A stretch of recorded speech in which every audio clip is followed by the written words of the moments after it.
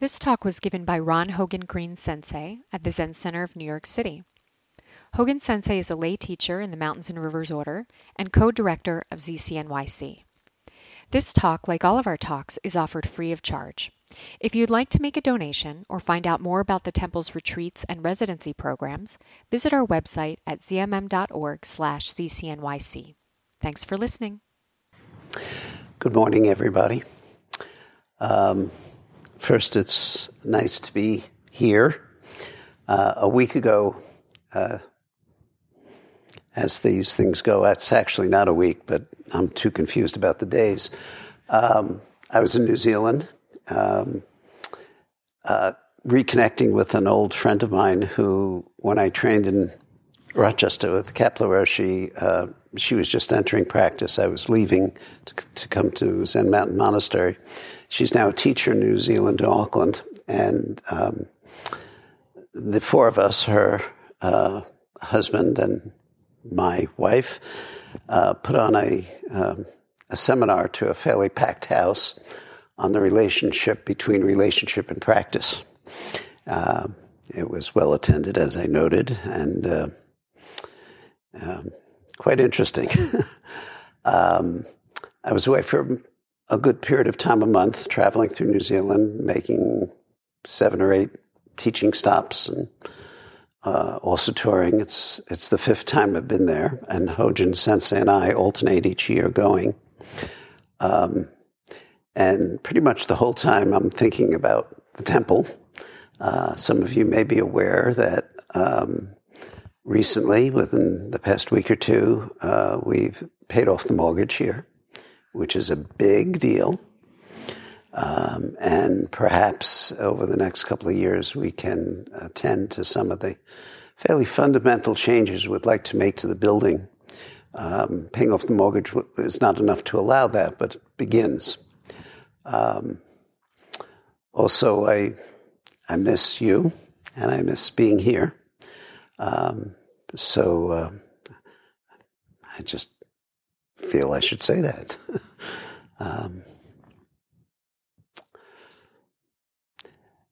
These are the last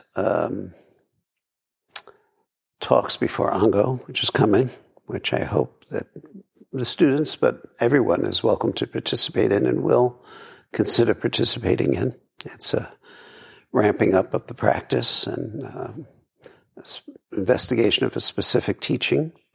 And the teaching will be the Mountains and Rivers, Mountains and Rivers, which is both a sutra, and the name of the who we are, our identity, if you will. And the sutra by Dogen is a remarkable sutra, a teaching. And given the state of the environment, I think it's appropriate to look at that. And also part of the 40th anniversary of the Mountains and Rivers Order, which is coming up later in the year. So, the talk today is going to be on a koan, case number 14 in the Mumonkan. It's entitled Yuman's Appropriate Statement. It's a very simple koan. A monk asked Yuman, "What are the teachings of a whole lifetime?" And Yuman said, "An appropriate statement." So Yuman was a great master. A lot is known about him, and he appears in a lot of koan cases, especially in the Blue Cliff record, which this is from. So what are the teachings of a whole lifetime? And Yuman's response is an appropriate statement. So is Yuman answering the monastic's question, or is he commenting on it? That's an obvious question and an obvious answer, because masters always answer the question. Whether or not it's seen into is another question.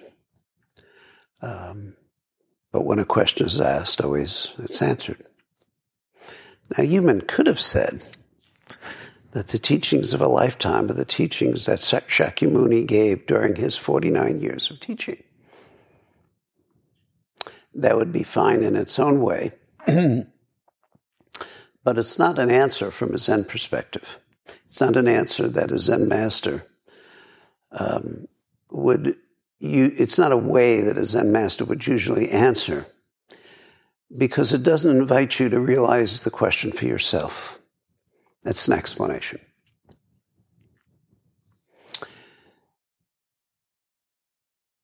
Yumana is saying that the teachings that Shakyamuni gave during his 49 years of teaching are an appropriate statement.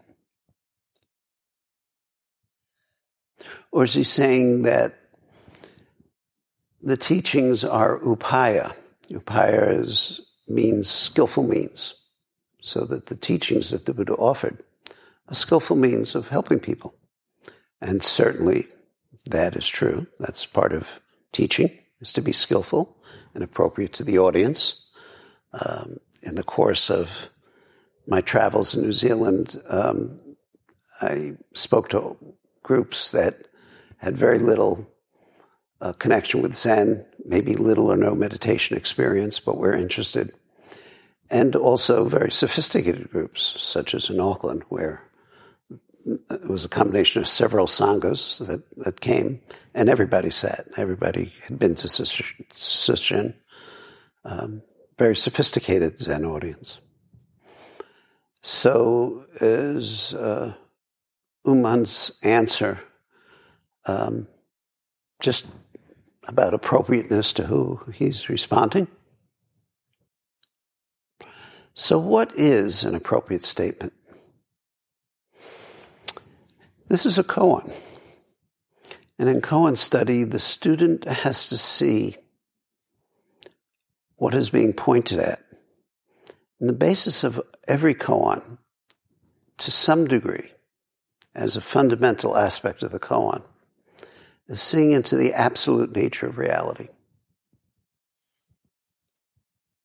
Absolute within the koan, and absolute within your life. Without seeing what is absolute, there's no point in Zen practice. No matter what specific practice we're involved in. Zen becomes a belief system or an academic study or a declaration of identity. I'm a Buddhist. But it is an insight. And Zen rests on insight into the absolute nature, into who you most fundamentally are. And I say this all the time. Beyond the descriptions, beyond the gender, beyond the education, beyond the nationality, beyond any descriptive aspect of yourself. When it's all dropped, what remains? Who's the person sitting there? So, understanding that point, that every koan points at the absolute, at seeing, not understanding, directly seeing into the absolute nature of reality. We also have to see how that manifests.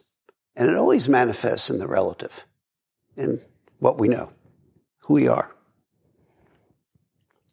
It has no other way to manifest. If it's absolute, everything is included, nothing's excluded. And so we chant no eye, ear, nose, tongue, body, mind, etc. every time we have a service. But we also chant, as I've said many times, that is a part of the Prajnaparamita, that thus, having seen that, thus the Bodhisattva lives, Prajnaparamita lives in the relative world. So if form is emptiness and emptiness is form, if that's what we're practicing to realize, we have to see that emptiness is form, as well as form is emptiness. So not seeing these two perspectives of reality just as they are is the cause of our everlasting anxiety. It's why we have this subliminal, sometimes much more than subliminal, anxiousness to our life, dissatisfaction, dis-ease with our life. All the time we mistake one for the other and stick there. We conceptualize emptiness. We think about what is emptiness. We know emptiness, or say we don't know emptiness, which is the same thing. And also stick in the relative aspects of our life. We stake ourselves in the particular conditions that we deem important. And they are important, but they're relative. So one of the things I think about sometimes, because as a Sangha we're exploring relative aspects of race and gender and sexuality and other aspects of relative and difference, of how important it is to explore that and yet understand that it is relative and also understand how important it is to explore that. Both those things are true. Otherwise, you get basically what we have politically in the United States. I relate to it, and I've said this many times, because when I was at that age, I was involved in Vietnam protests. And I saw how, we have met the enemy and it is us. There was no difference between those protesting the war emotionally and energetically and with violence and those opposed to it. There was some difference, but not much. And that made a big impression on me, that this is a practice of the middle way, which does not mean the relative is not crucially important. It's important, it's crucial to address these issues, but with wisdom and compassion. There's no subtext here. There's no other message here. It's just with wisdom and compassion, which is what we're cultivating in this practice, as well as clearly stating in the relative world what's important to us collectively and individually, and staking ourselves on that with wisdom and compassion.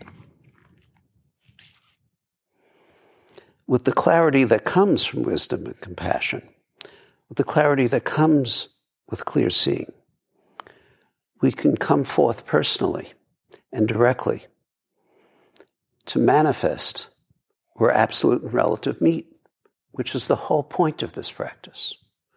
It doesn't do any good to awaken to the absolute nature of who you are and stop there. You're dead. Nothing happens in the absolute.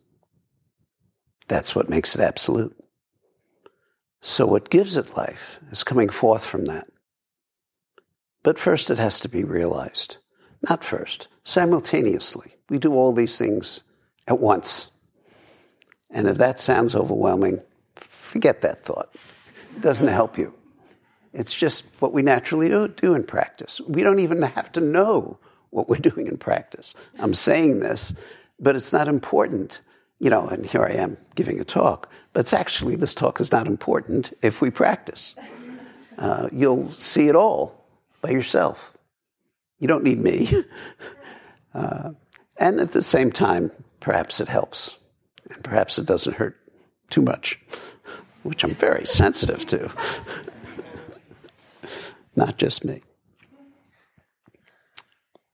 So where is that place that the absolute and relative meet?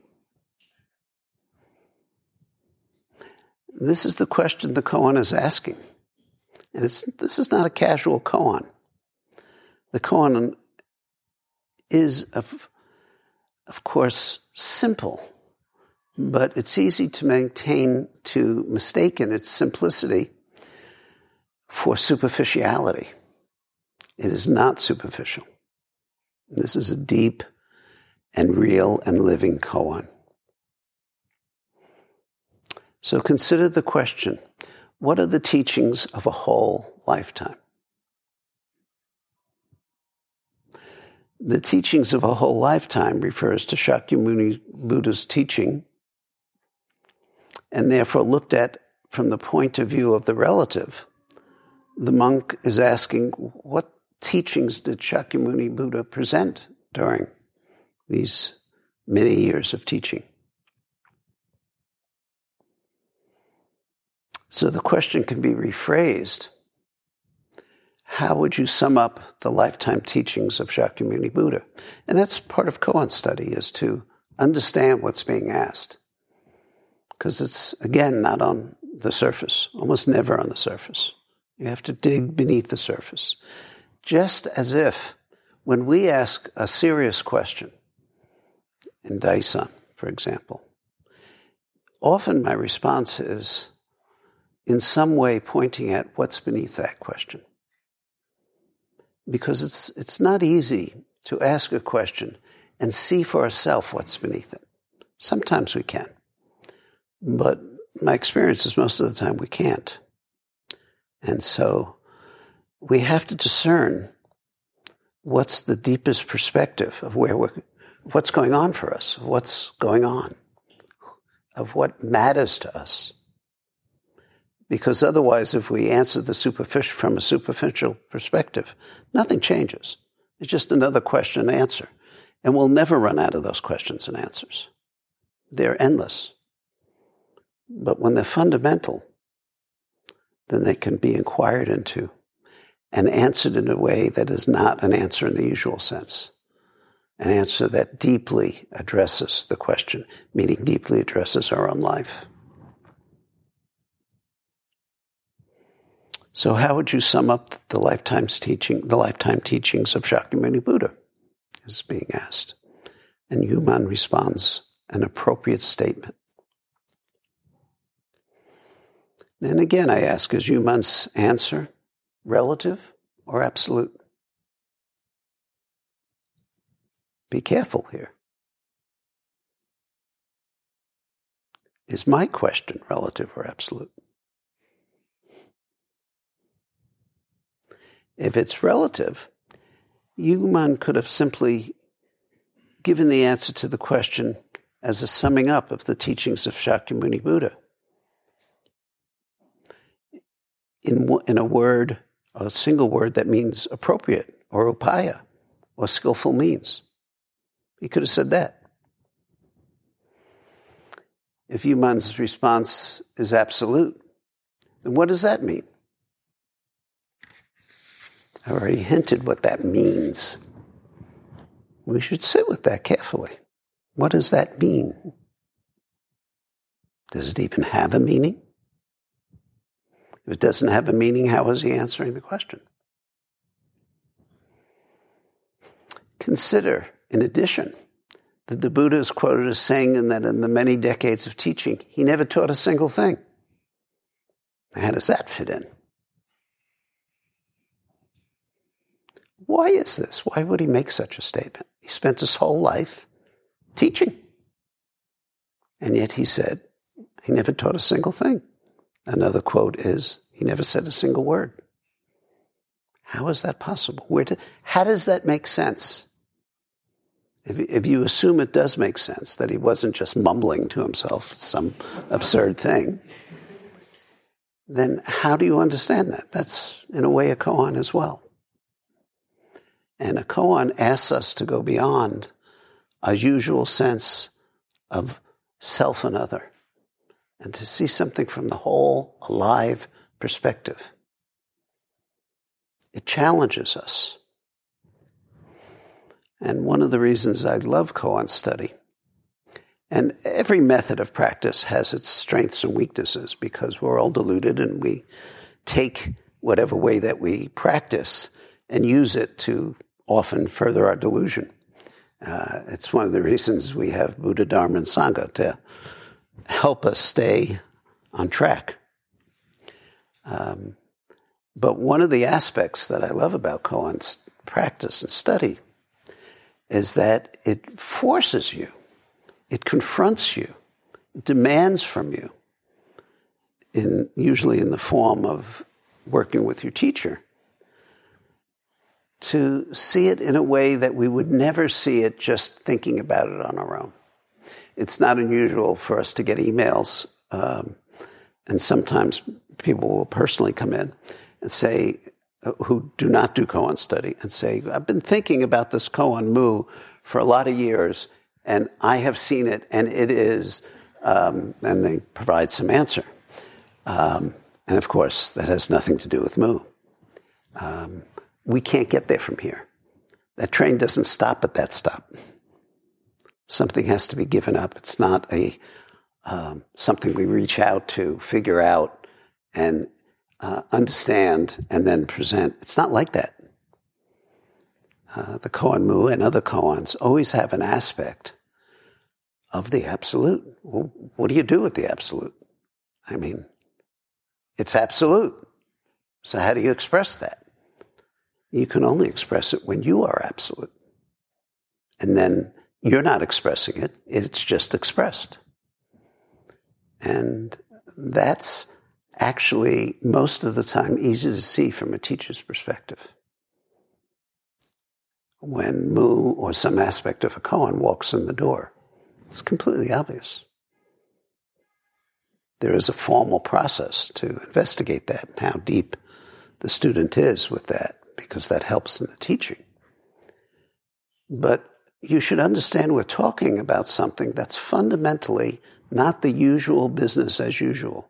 It's not ourself trying to be clever or smart or somehow outthink ourself and others in a way that, we can impress ourselves and others. It has nothing to do with that. Because we're investigating something that's extraordinarily rare and precious. Your fundamental being, who you are, in a non-relative sense. And then being asked, through further study, to live in the relative sense out of that. The word for that truly is compassion. So Hogen said an appropriate statement. Hogen was not speaking to posterity. He had no idea that in this exchange, which took place around 800 or so, many hundreds of years later we'd be talking about this.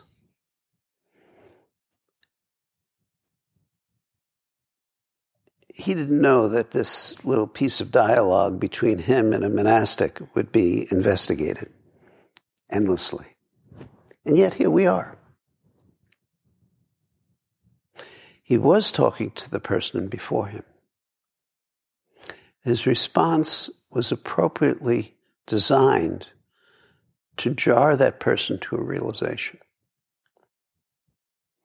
And so that's why we sometimes say, perhaps not often enough, that what happens in Daisan is between you and the teacher and should never be talked about. Never, ever, with one exception. And that's an important exception, that if you feel there's some abuse going on, or in some way that's totally inappropriate. But other than that, what's being said to you in that particular time and place is for you. It's not for anybody else. And if you violate that, you're creating harm. You're really creating harm.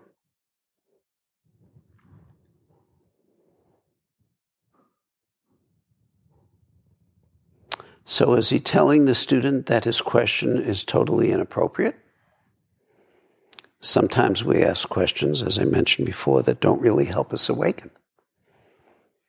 Or that there's something else beneath the question that has to be kind of made clearer. Is it because Shakyamuni Buddha ultimately didn't teach anything? Is he saying there are no teachings? Is he saying the teachings are upaya? They're just skillful means, just ways of helping people. Well, if you want to be helped in the ordinary sense of helping, there's plenty of ways to get counseling, friends, to get advice. So something else is going on here. There's a different purpose going on here. And it's actually the only purpose that goes on at this temple. So, appropriateness, skillful means, are they both true? Are they both untrue? So with all this dust in your eyes, how would you respond to this koan? How would you actually answer this koan? Address it. What is an appropriate statement in Daisan?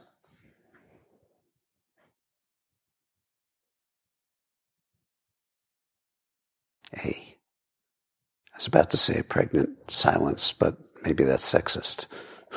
I don't know. I have to think about whether that's appropriate or not.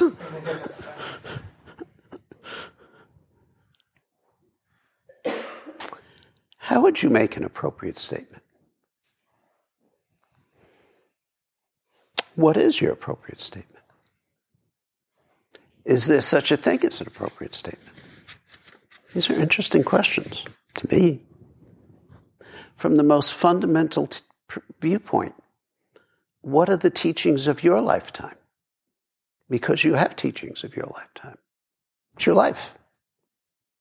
How would you present that? How would you say what your teachings of a lifetime are? Or point, or in some way make it visible?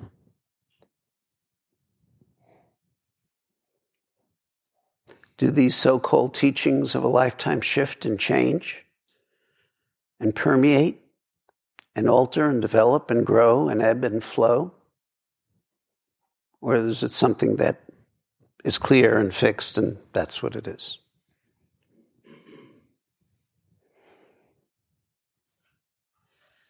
And finally, is there such a thing as teaching?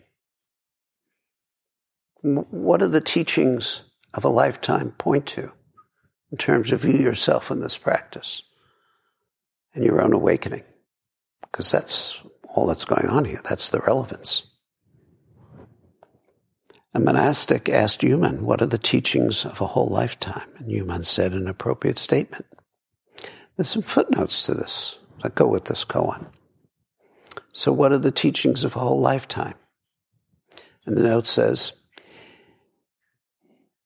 even up till now, they're not finished with. The lecturer does not understand, meaning the monastic. He's in a cave of entangling complications. I've been for the past few minutes trying to drag you into that cave. Yuman said an appropriate statement. And the comments to that is an iron hammerhead with no handle hole. So picture holding a hammer, a big hammer with no place for the handle and using it. A profuse outburst. And then he says, a rat gnawing on raw ginger. How's that for an image?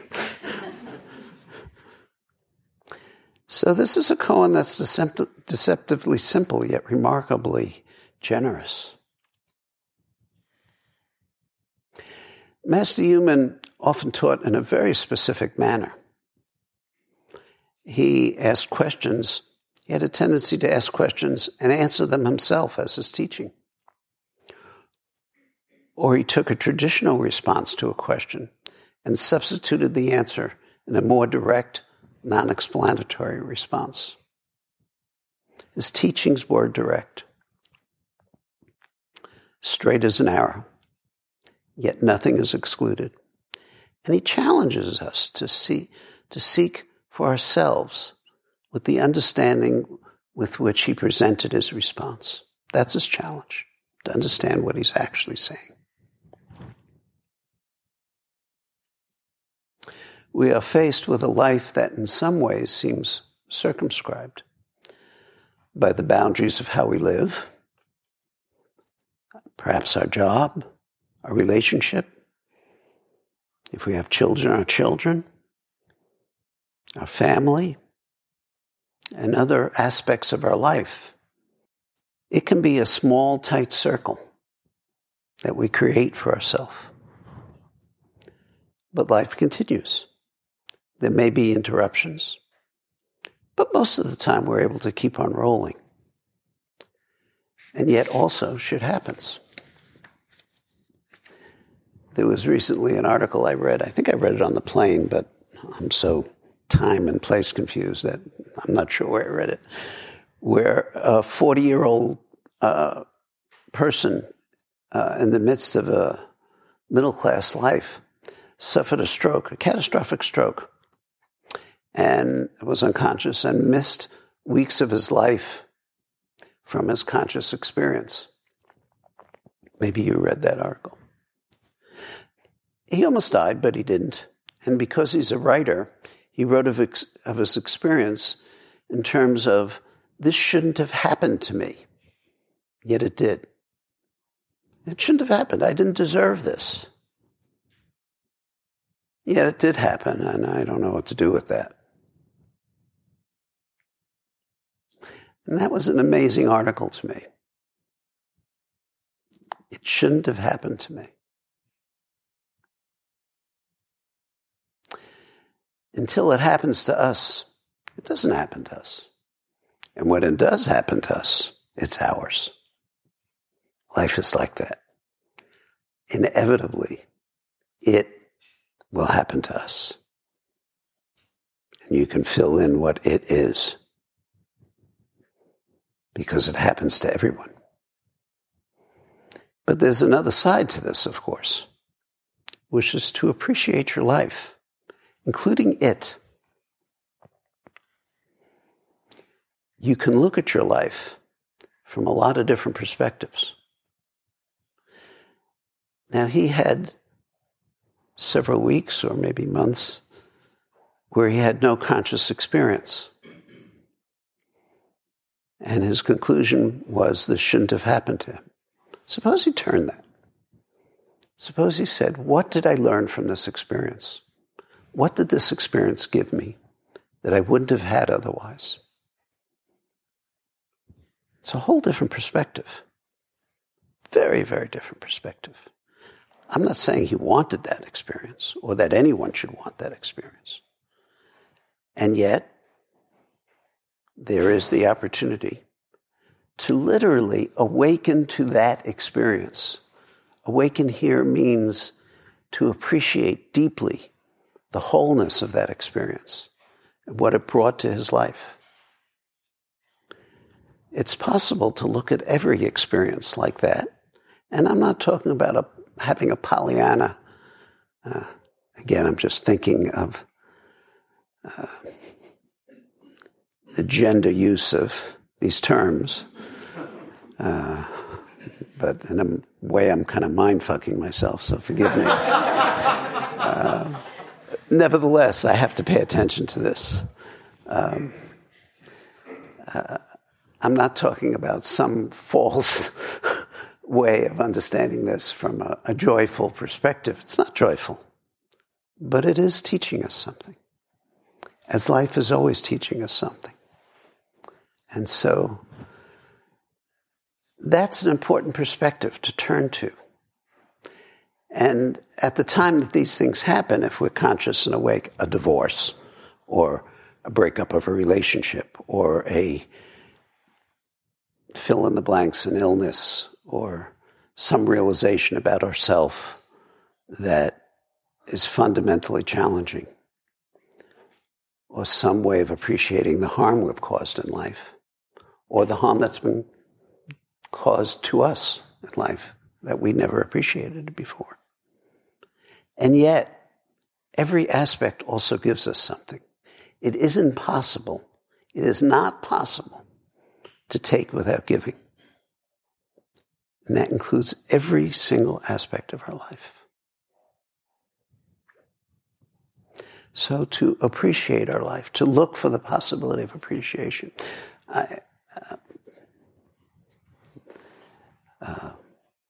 This is a paid commercial. We're going to have a retreat in a few weeks with Greg Creech on loving gratitude, and I have a stake in it, meaning it's a practice called Nikon, which I've been doing for 40 years, so, and which is not specific. It's a Buddhist practice, but a Zen practice. But there's a retreat on a couple of Saturdays from now, maybe 3 Saturdays from now, I'm not sure. And I would point you towards that if you're interested in what I'm talking about, of how to go about appreciating what we normally do not know how to appreciate about our life.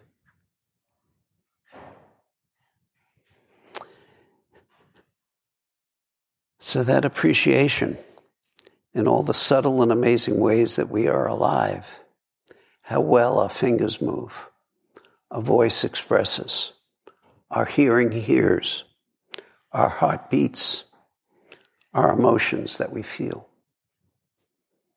It's amazing. It's absolutely amazing that in the midst of grief, in the midst of challenge, in the midst of the endless things that life brings, you are alive. With whatever you have, you can fully live.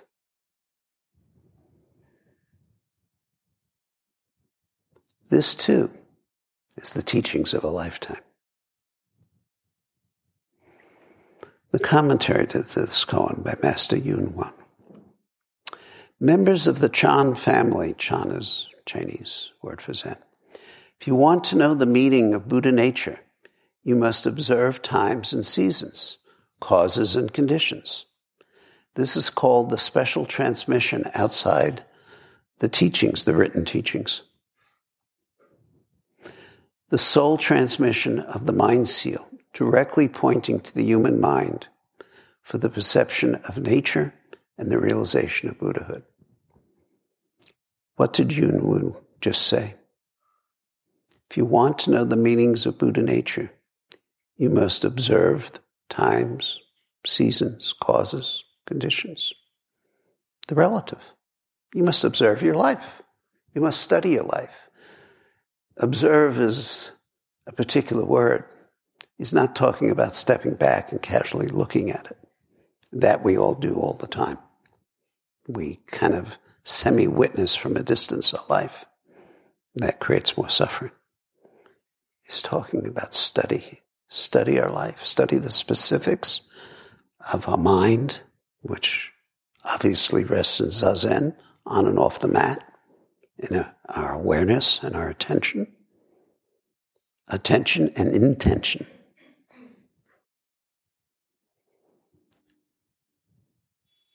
This is the awake mind. The practice of this is the awake mind.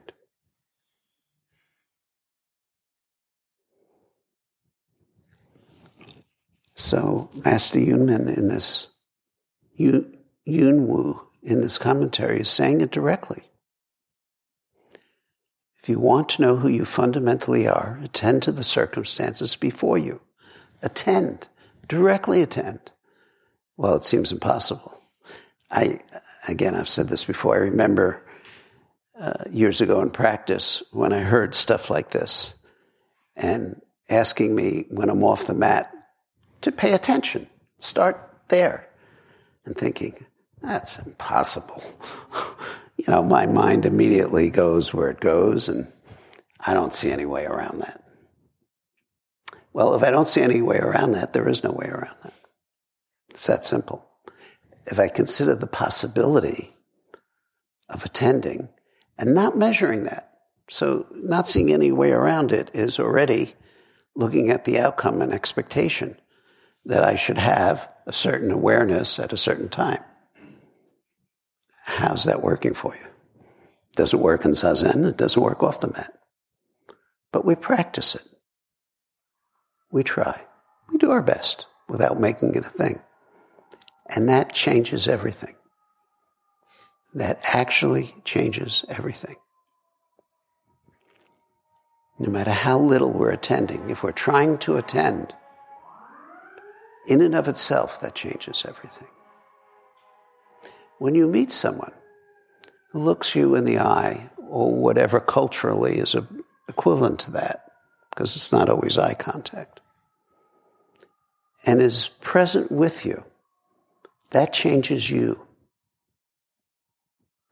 So when you are present and meet someone, that changes them. There's life there. There's energy there. Now, I'm not talking about a cultivated way that is skillful in terms of, salesmen do this. That has a purpose to get something from me. The purpose here is to be awake. It's just to see what is. And that's crucial. So I'm not talking about a skill here. I'm talking about waking up.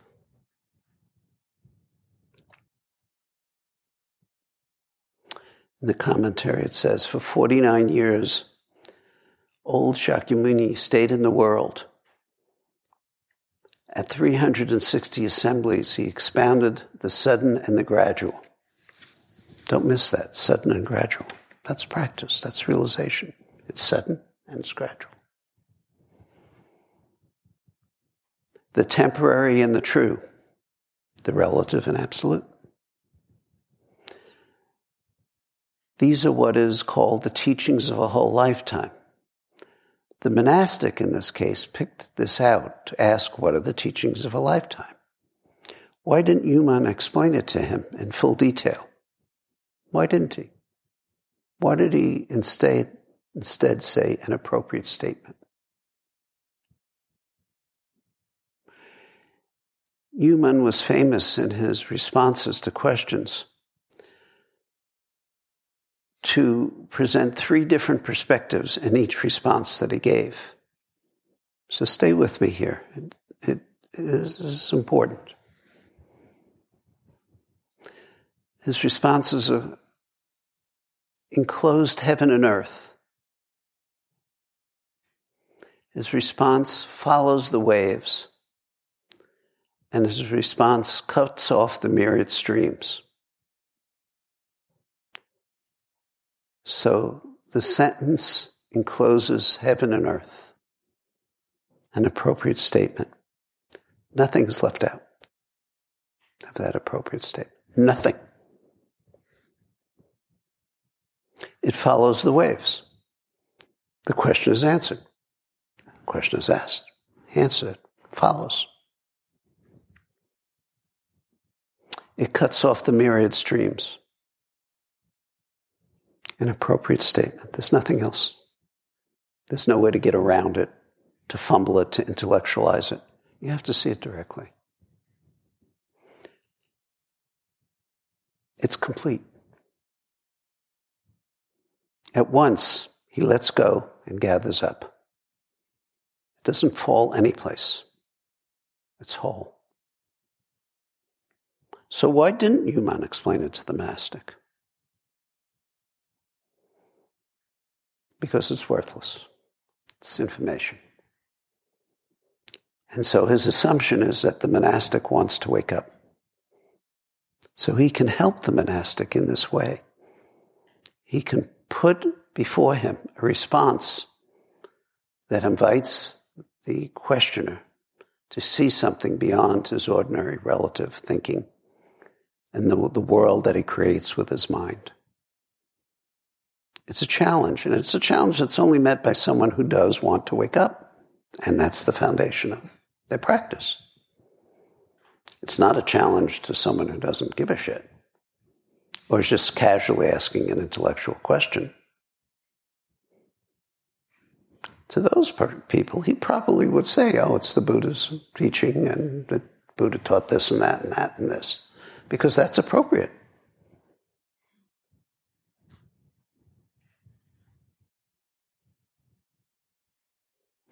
So the question is, in your own life, do you see what is near and what is far?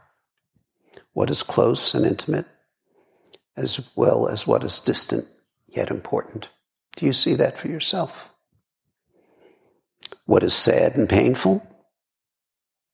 Part of our life. And what is distant yet important?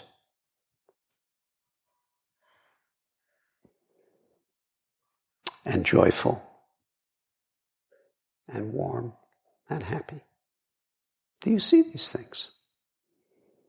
You know, our tendency is to fix on what causes us trouble and think, how often do we say to someone else, you always, well, perhaps we say this to ourselves, you always, da-da-da-da-da-da-da. You know, and to me that's a hallmark, because I ask myself, do I always do that? And the answer is no. Do they always do that? The answer is no. But look what I'm doing. I mean, this is pure delusion.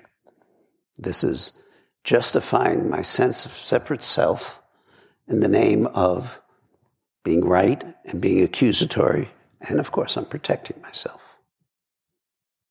And, the most interesting thing about that is when I accuse someone else of you always, that's what I do. I tend to do that thing. Yet it's unacceptable for me to admit that. So that's fascinating to me, how my funny, odd mind works. I don't think I'm alone in that. In Zen teaching, if one speaks too much, it's said you lose your eyebrows. Sorry. Yet, if you do not respond, how do you say it all without fearing to lose your eyebrows?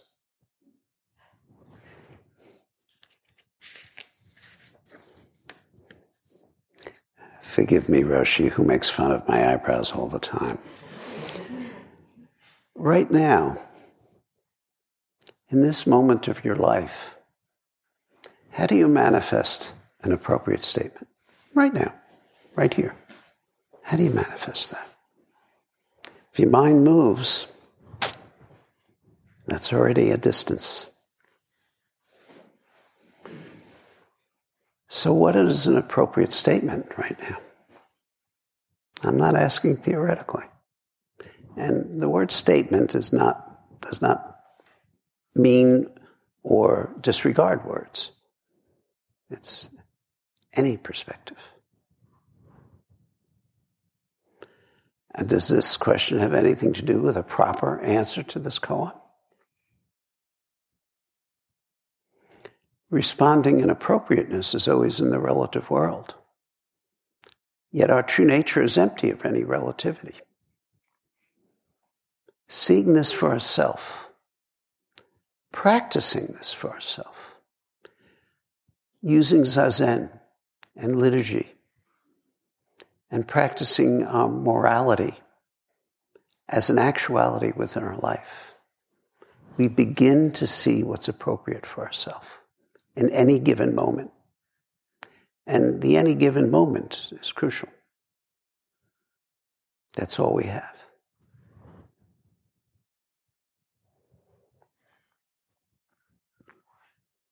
Questioning this and other aspects of this relative world through our zazen, through the Dharma teachings, endlessly inquiring, yet having a deep faith as our practice deepens, is the path. That's how this works. So how do you see this koan? As I've said, this is not a casual question. Where do you find yourself in the investigation of an appropriate statement, an appropriate response at any point in your life? A response which deeply respects the absolute and yet comes forth. Human is inviting us to see ourselves and all ourselves, because we all have many selves, with the true eye of our being, with the wholeness that is our birthright. I hope you're hearing his teachings. I hope you walk out of this room with this question and other questions on your mind. Open questions. I'm not asking you to answer in the usual sense of answering. I'm asking you to question and keep the question open. What are the teachings of a whole lifetime? And what does this have to do with your life?